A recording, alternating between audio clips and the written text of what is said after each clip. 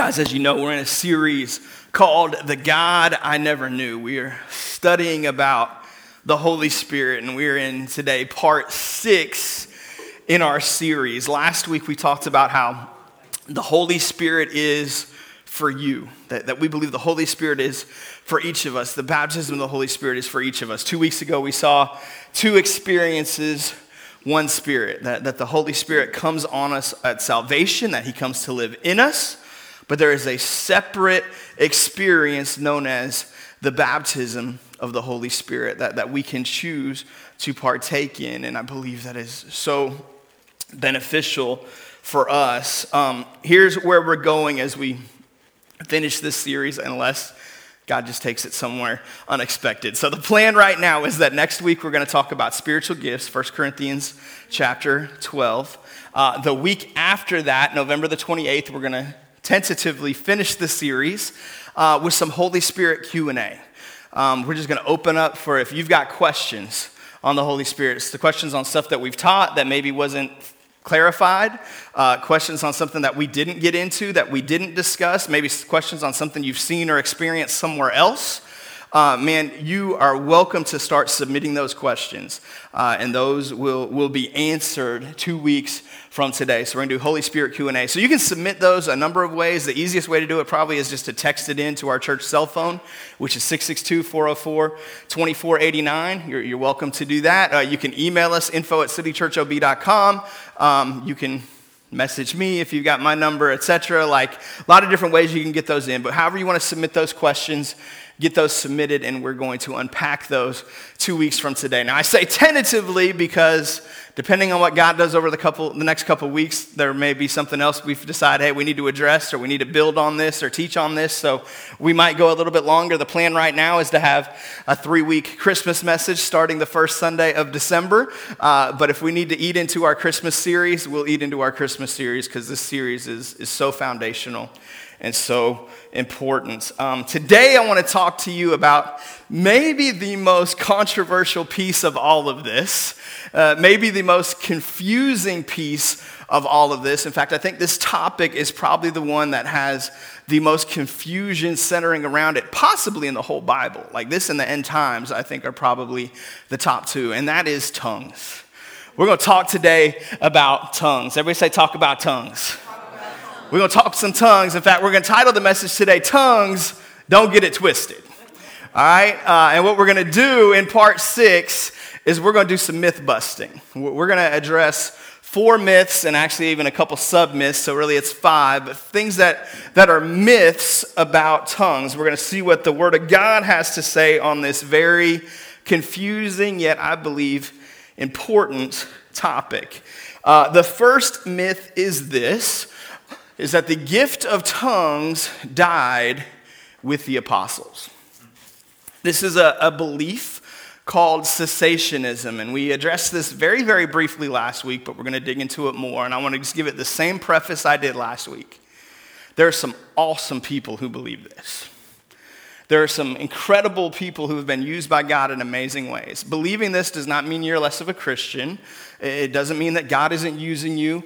It just means in this case, I think you're wrong. I don't think this is what the Bible teaches. And so this isn't one of those things where we're trying to like us and them, right? We're better and they don't have it. That's not it. We just want to address what does the Bible say about this topic. And so the myth is, the teaching is that the gift of tongues died with the apostles. In fact, I did some studying this week on this idea of cessationism because I didn't want to get up here and teach something inaccurately, right? I don't want to build a straw man. I don't want to misrepresent what people teach. So what are the reasons why people believe in cessation? And there's one verse we're going to look at that's really kind of foundational for them. But the argument centers on essentially an appeal to history. That hey, we don't see in the early church, there's not record of tongues. And it's not just tongues, by the way, when they do cessation, they talk about the miraculous gifts. So depending on what they define as the miraculous gifts, they're going to lump all of those in there. So specifically healing, specifically tongues, They may include prophecy. It just depends. Some include prophecy, some redefine prophecy. So some redefine prophecy is what I'm doing right now. That preaching is prophecy. And I'm grateful for the chance to preach, but I don't believe this is specifically prophecy. Specifically, prophecy isn't necessarily foretelling future events. What it is it's declaring something that you can't know except by the revelation of the Spirit of God. Right? So certainly at times when you preach, there is revelation that comes out, and there can be prophecy included in preaching, but the majority of preaching is opening the Word of God and teaching it, and that's not something that necessarily you can't do apart from a divine revelation. So I believe prophecy would be included in that if you were just saying, hey, the miraculous gifts have ended. So they think that the early church doesn't have a record of these things being used after the era of the apostles. And so they say that, hey, these apostles were raised up to build the church, and they needed these miraculous gifts for credibility. That this proved that God was doing something, and so when they died, these miraculous supernatural gifts died with them. I believe that that's a myth, and I'll show you why in just a minute. But let's give the truth. The truth, I believe, is that the gift of tongues will die, but not until we get to eternity. So they are correct that tongues will die, that this will not last forever, but they are incorrect that we are in the season now where it is not active. 1 Corinthians 13, what's happening, we're going to talk a lot today of 1 Corinthians 12, 13, and 14. In fact, we're going to spend most of our time today in 13 and 14, especially 14. Next week, we're going to get to 12. But these three chapters are really foundational on these topics. What happens in 1 Corinthians 12, the Apostle Paul talks about spiritual gifts, talks about the church is a body, and that each member of the body has something to contribute. So somebody's an eye, somebody's a mouth, somebody's an ear, somebody's an armpit, right? Like all of us have a part to play in the body of Christ, and each part is necessary to the body of Christ, and so that each of us brings something different and unique to the table. In other words, if God made everyone to be worship leaders, man, we'd have some incredible worship, but we'd have nobody teaching our kids. Right? We'd have some awesome worship, but who would be out doing outreach and evangelism? And so, like I've told you many times before, if there's anything in the world I could do, I would have been a worship leader. Right? Like that was number one on my list of desires, but God did not give me musical ability. Instead, he blessed me with a church that has incredible musical ability. Man, that is so deep and so talented, and I'm so grateful for that. But God said, no, you're not going to be a worship leader. If I led worship, nobody would come to church here, right? It would be me having an amazing time with God and no one else. So God did not give me that gift. And in the same way, God places different gifts in different people for a reason. He didn't design for us all to be the same. It's the beauty of diversity, right? And so 1 Corinthians 12 covers that. And then 1 Corinthians 14, Paul's going to talk about two gifts specifically, and the difference between them. He's going to talk about tongues and prophecy. And he's going to distinguish between the two. Today we're going to talk mostly about tongues. We'll get into prophecy some next week. But in between, Paul pauses his discussion of spiritual gifts, and he says, wait, you need to understand this. There's something more important than spiritual gifts, and it's love, right? 1 Corinthians 13 is this famous, beautiful chapter on love. You've heard it preached at weddings. You've seen it mounted on someone's bathroom, right? You're peeing, and there it is. All these beautiful verses about love. It's famous for a reason. What's Paul essentially saying? He's saying that the fruit of the Spirit is more important than the gifts of the Spirit. The gifts matter. The gifts are important, but if we don't have the fruit, what's the fruit? It's evidence that God's at work. God's proof that he's at work in my life is not the gifts that I flow in, it's the fruit that I bear. So if I'm not bearing love, joy, peace, patience, kindness, goodness, faithfulness, gentleness, self-control, that means that my relationship with the Holy Spirit is not vibrant, it is not alive, it is not real. And so I can flow in any kind of spiritual gift that God's given me, but God says it's insignificant. In fact, Paul says that if I have the gifts of tongue of men and angels, but I have not love, that it's nothing. It's like a clanging cymbal, right? It's like it's a loud noise, but it doesn't accomplish anything. And so he steps back from his discussion of spiritual gifts to say, look, there's something more important. Why does he do that? Because the Corinthians had spiritual gifts, right? The Corinthians love spiritual gifts. They are flowing in spiritual gifts. What they weren't flowing in was love. And so Paul says what you're walking in right now is immaturity. If you think these outward public gifts are more important than the way you treat each other, you've missed out on who the Holy Spirit really is, right? He doesn't say gifts don't matter. He doesn't say stop operating the gifts. He said keep flowing in the gifts, flow in them correctly, but let's get this love thing down. Let's learn to allow the Holy Spirit to begin to produce fruit in your life. So in this, he gives this amazing passage, especially verses 4-7 is the really famous section about love. He closes it in verse 8. He starts off with love never fails. But now he's going to get back into his discussion of gifts. He says, where there are prophecies, they will cease. So Paul says the gift of prophecy will end. He says, where there are tongues, they will be stilled. So the gift of tongues will end. He says, where there is knowledge, when he's talking about knowledge, he's not talking about human knowledge. He's talking about the gift of a word of knowledge, which he talked about in 1 Corinthians 12, which is a supernatural revelation that God gives someone about something that's going on in somebody's life. For example, I'll illustrate this. When I was 15 years old, I felt called into ministry. I was seeking God. Hey, am I supposed to be in ministry? And I was praying about it. Only one person in the world I confided in that, hey, this is something I'm even considering. One Sunday night at church, my pastor's wife walks up to me completely clueless of what's going on. And she says, Troy, God wants you to know the thing that you're praying about, he wants you to have it. Never before did she ever say anything to me like that. Never again did she ever say anything. She wasn't just one of those people who's walking around playing the God card, trying to look spiritual, right? Like she had a supernatural revelation, not even specifically of what I was praying about, but that I was praying about something very significant to my life. And she confirmed, God wants you to have this. And that was my confirmation. It was from that point forward, I knew I was going to be in full-time ministry. That was the call God had for me. It was a word of knowledge. Right? So a word of knowledge is divine revelation that nobody else, you can't get it anywhere except from God. There's no other explanation for it. So Paul says, look, prophecy is going to cease. Tongues are going to be stilled. Man, even words of knowledge, they're going to end. They're not going on forever. It'll pass away. Verse 9, he says, for we know in part and we prophesy in part, but when completeness comes, what is in part disappears. So he says there's a day where we're not going to need these gifts. There's a day when something completion is going to happen. So if you believe that we're in the era where tongues, prophecy, knowledge have ceased, you, by implication, believe that we're in the era of completeness.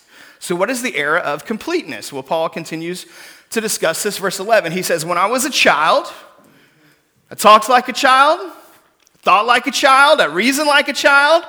When I became a man, I put the ways of childhood behind me. So he's saying, look, there's an era of maturity in our faith that's coming when we're not going to need these spiritual gifts. Are we in that era? That's a really important question. Well, he continues to unpack this for us to help us understand what he's talking about. He says, for now, we see only a reflection as in a mirror, then we shall see face to face. Now I know in part, then I shall know fully, even as I am fully known. What's Paul talking about? He's talking about eternity. He's talking about heaven. He says, now I see God in a reflection. One day I'm going to see him face to face. All right, now I know some stuff. One day I'm going to know everything. All knowledge is going to be given to me when I'm with Jesus in eternity. So Paul's saying a day is coming when we don't need tongues, prophecy, words of knowledge. That day is going to come. He's saying that day is eternity. So the myth is that tongues have died now, that they're not needed now, that they went out with the apostles. The reality is we need this stuff just as much as they needed it 2,000 years ago. We're not in eternity yet. We don't see Jesus face to face yet. We don't know fully yet. That day will come. But we're not in that day yet. And so these gifts are for today. So that's the first myth we have to address.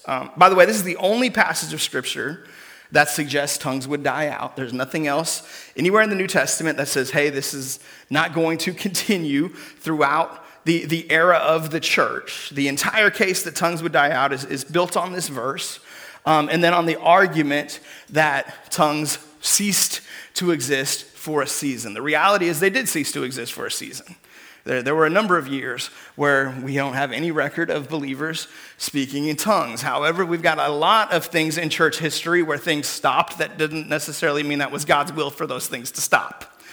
If you study the Dark Ages, if you study the Middle Ages, you see a whole lot of stuff in church history that went way off track. That is not confirmation that this was God's will and God's plan. That is confirmation that people are really good at messing up. We are really good at missing the point. And so we see all kinds of other examples of this. That doesn't mean, hey, we invalidate those things. It means, hey, let's get back to what does the Bible teach us? See, I believe that the Scripture is where we glean direction for the church, not simply from church history. Church history is important. I'm grateful for it, but it doesn't define for us what God wants. Myth number 2, God takes control of you and speaks in tongues for you. This is an idea that I think a lot of people have. If you've never spoken in tongues, never received the baptism of the Holy Spirit, never walked in this, you got this impression that, hey, if somebody is speaking in tongues, this is just like the Holy Spirit grabbing your tongue and moving it around and producing all these sounds. And the reality is maybe less exciting than that. It's not this spectacular, supernatural thing. What happens if you receive the baptism of the Holy Spirit, you receive a language. We will talk about it a little bit more, call it a prayer language, but you'll receive a language, a tongue, that God will deposit in your spirit and that you have access to. And your mind chooses, I'm going to access that or I don't. So right now, if I wanted to, I could start speaking in tongues immediately, very, very easily. And in fact, I've already spoken in tongues this morning, quietly, under my breath. Most Sunday mornings, by the time I hit the stage, I've already spoken in tongues, because speaking in tongues edifies me, it builds me up. And before I stand on this stage and take the responsibility of breaking open God's word and speaking it to God's people, I want to be as built up as I possibly can. I want to be at the top of my game, right? And so I've done that, but I don't do it in a way that anybody hears me. I don't do it in a way that becomes a distraction or a spectacle upon myself, because that's not how Scripture teaches us to do it. And so God doesn't grab your tongue and start moving it and making these crazy sounds. God deposits something in you, and now you have the ability to use it. So truth number 2 is that God places a tongue, which is a language, that's literally what tongue means, in you, and he gives you the control of it. So if you have a gift of tongues, you have the ability to use it anytime you want to or not. In fact, in Steve's small group on Thursday nights, we've been talking about the Sunday morning messages, and got a number of people in there who have received the baptism of the Holy Spirit, a number of people in there who haven't received the baptism of the Holy Spirit. We've been talking about it, and somebody even Thursday night talking about the baptism of the Holy Spirit says, yeah, I got baptized in the Holy Spirit a number of years ago. Says, do I use it all the time? No. Right? There was somebody in there who said, look, I used my gift of tongues, and it went dormant for a long time. I neglected it for a long time to where I couldn't even do it anymore, and God reawakened that for him this week. And so you're going to have the choice. Do you use this thing or not? God places a tongue or a language in you, and he gives you control of it. So for some biblical evidence of this, not just my opinion, well, first of all, let me give you this. The word translated tongues is the Greek word glossa. Glossa literally means a tongue. It's the thing that's in your mouth. But by implication, it means a language, the same way that it does in Scripture. Glossa, you're probably familiar with a word that we get from it, glossary. Right? So a glossary, a list of words and definitions, that's a glossa. And so, or comes from glossa. So God doesn't just grab your tongue, he puts something in you that you have the ability to use or not. 1 Corinthians 14, in the context of talking about the church, Paul's talking about, hey, when you come to church, at the most 2 or 3 people should give a word in tongues, but only if there's somebody to interpret it. At the most 2 or 3 people should give a word in prophecy. And then he says this, verse 32, he says, because the spirits of prophets are subject to the control of prophets. For God is not a God of disorder, but of peace, as in all the congregations of the Lord's people. So God gives you a spiritual gift. He gives you control of that spiritual gift. Am I going to use this or am I not? He gives you the ability to discern when do I use it or not. So I grew up, as you've heard, in some very, very Holy Spirit-centric churches. Had some incredible experiences, some things that I'm very grateful for. Saw some stuff that was very not biblical also. One of the things that those churches, I think, miss God in is, man, when God starts to move, when there's a heaviness in worship, man, when you're sensing God's presence, a lot of people are going to start speaking in tongues out loudly, with no interpretation. And I get it. Because I understand, man, when I feel the Spirit of God moving, man, when I sense God's presence, there's something. You want to start praying in tongues.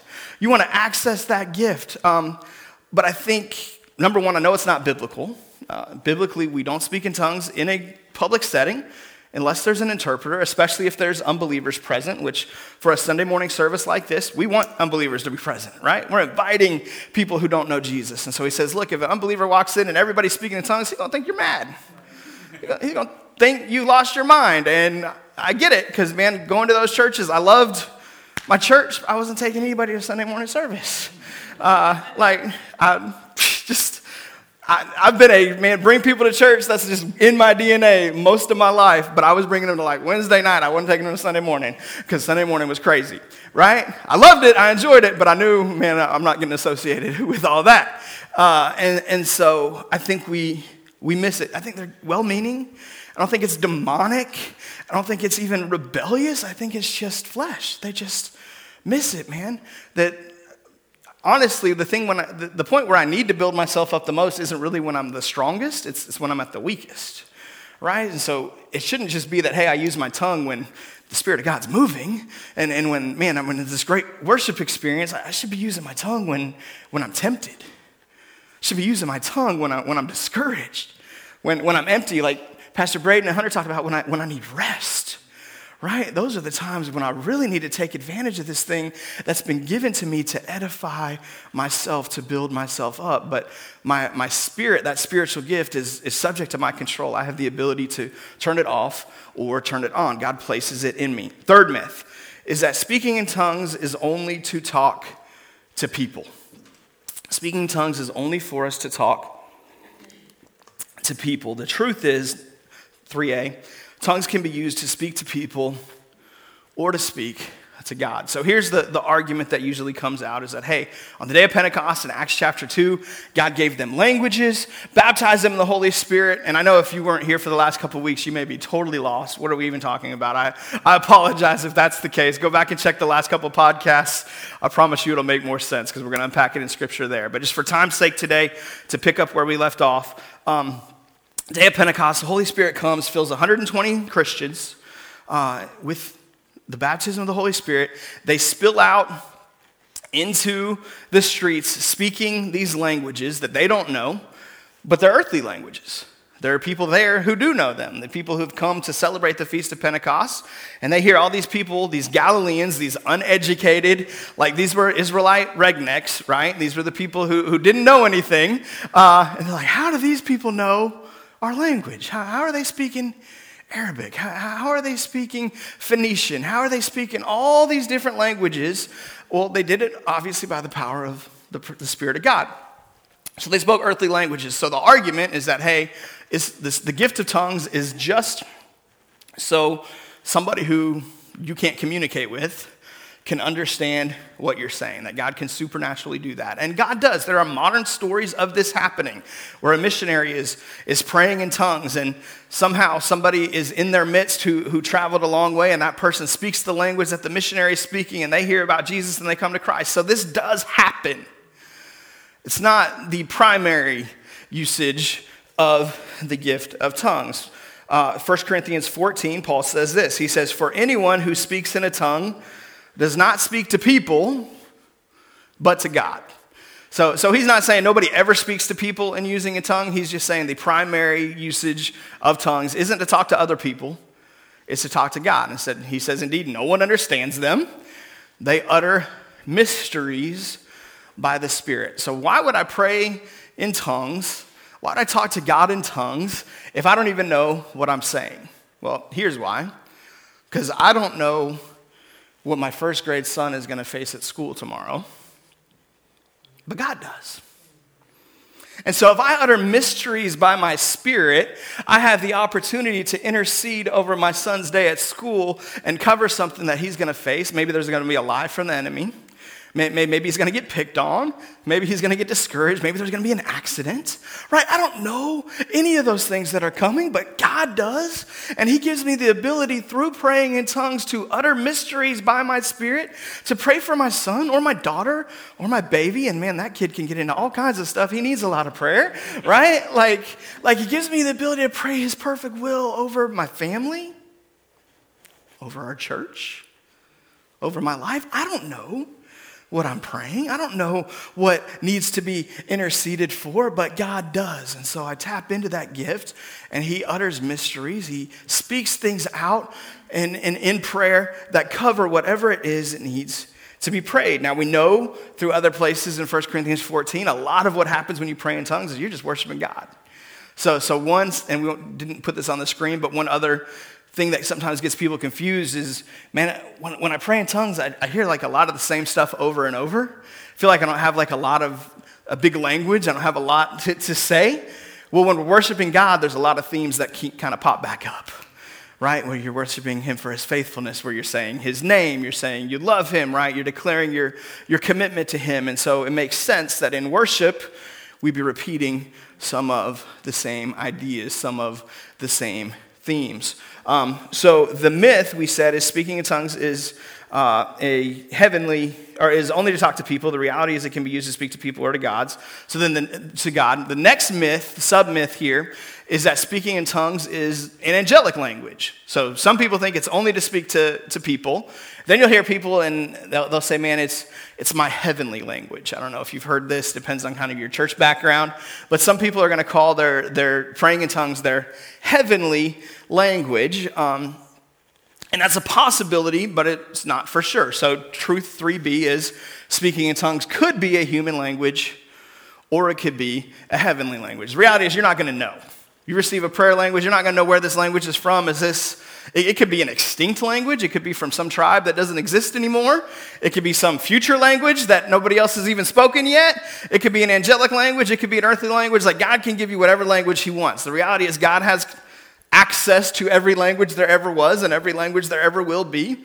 And he's going to give you one. We don't know which one it is. He's going to give you one if you receive the baptism of the Holy Spirit. So 1 Corinthians 13 says this. Verse 1, Paul says, if I speak in the tongues of men or of angels, and that's the idea where this heavenly language, this angelic language, he says, but if I do not have love, I'm only a resounding gong or a clanging cymbal, right? So he says, if all I'm doing is making noise, but it's not backed up by love, then none of it matters.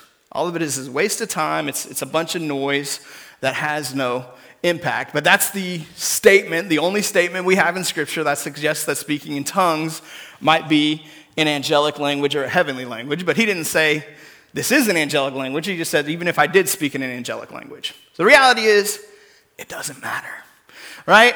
God's going to give you a language, and it doesn't matter where that language is from. If it's an earthly language, if it's an active language, if it's a dormant language, if it's a future language, if it's a heavenly language, don't worry about all that. Here's what you need to know.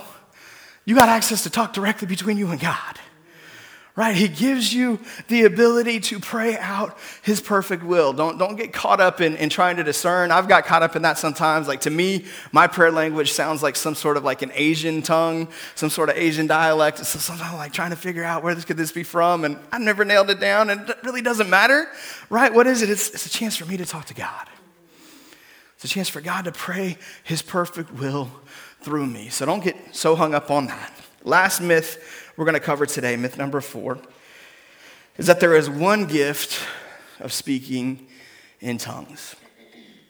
Some will define that gift as the gift from 1 Corinthians 12, where we have speaking in tongues. Somebody gives a word in tongues, and somebody else interprets that word, and that's the only thing that tongues should be used for. Some people would say that one gift of speaking in tongues is what we saw in Acts chapter 2, where God gives human language to someone that doesn't understand that human language, but allows them to communicate something to someone to declare the goodness of God. The reality is there is more than one gift of tongues laid out in Scripture. Truth 4 is this: there are at least 2 gifts of tongues. There is a public gift and a private gift. There's a public gift of tongues and a private gift of tongues. The public gift of tongues can be both what we just talked about.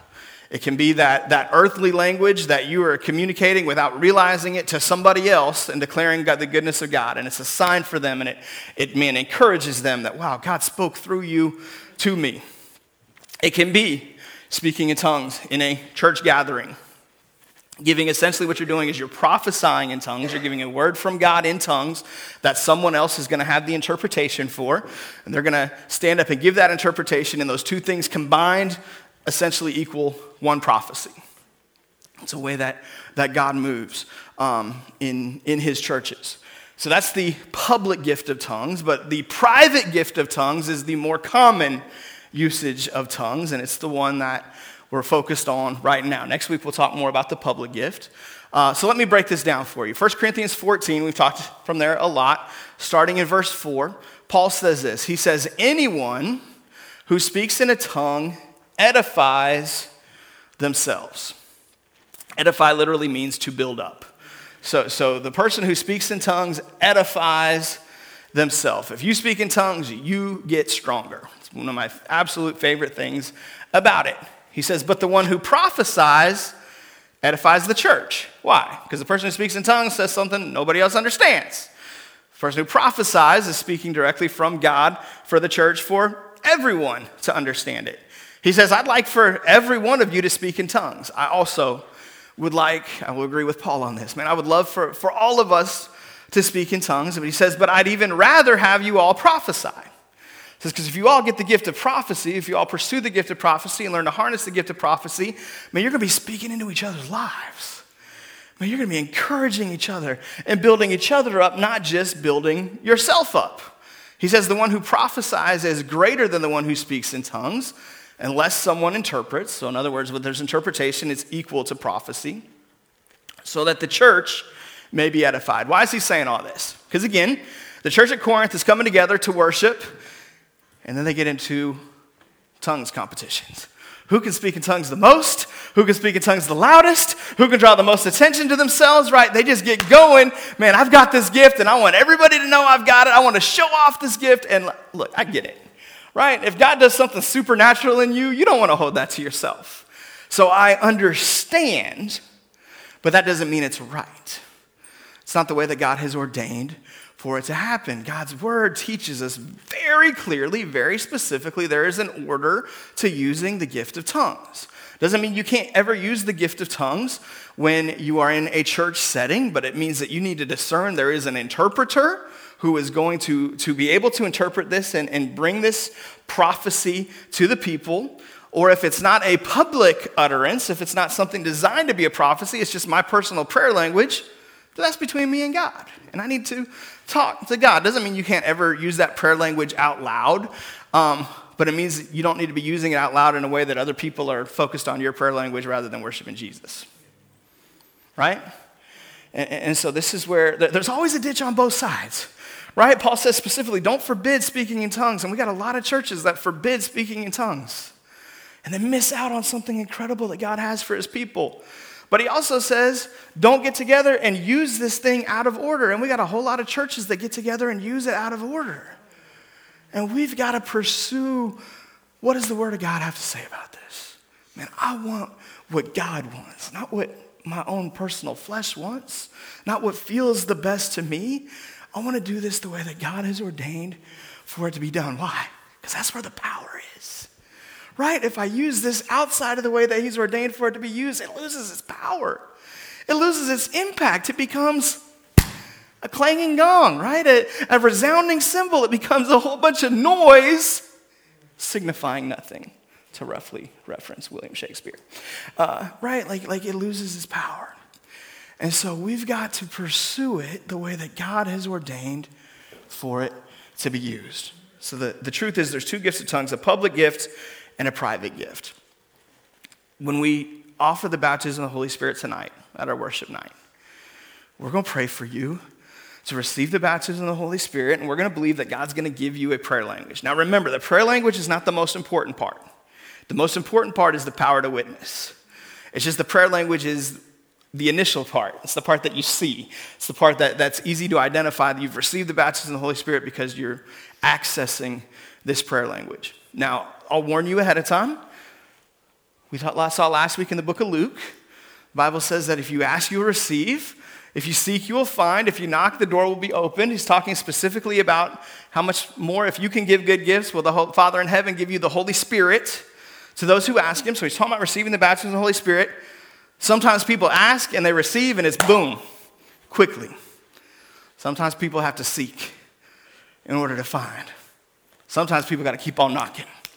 Right? And I can't even tell you all the reasons why it works differently in different people's lives.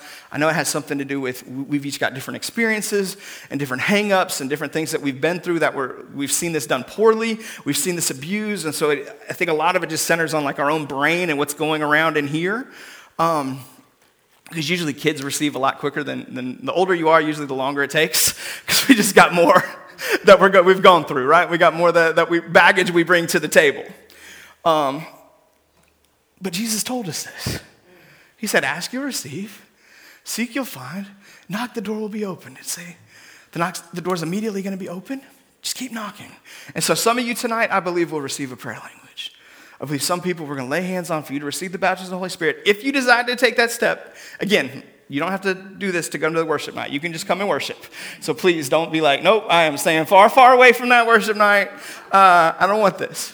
We're not forcing anything on you. If you say, hey, I want to take this step, and you come to the worship night tonight, we're going to have a team that's going to pray with you, and we're believing you're going to receive that prayer language. It might be today.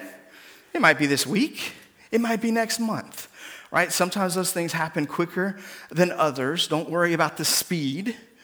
What's important is, God, I want what you have for me. God, I want your best. And then once you do receive it or learn how to access it, you've been given that and you can walk in it, use it. But use it right?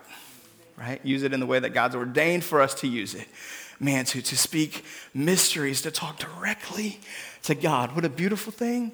What a powerful thing. Now, God may also give you some public gifts, right? We'll talk about the 9 public gifts next week.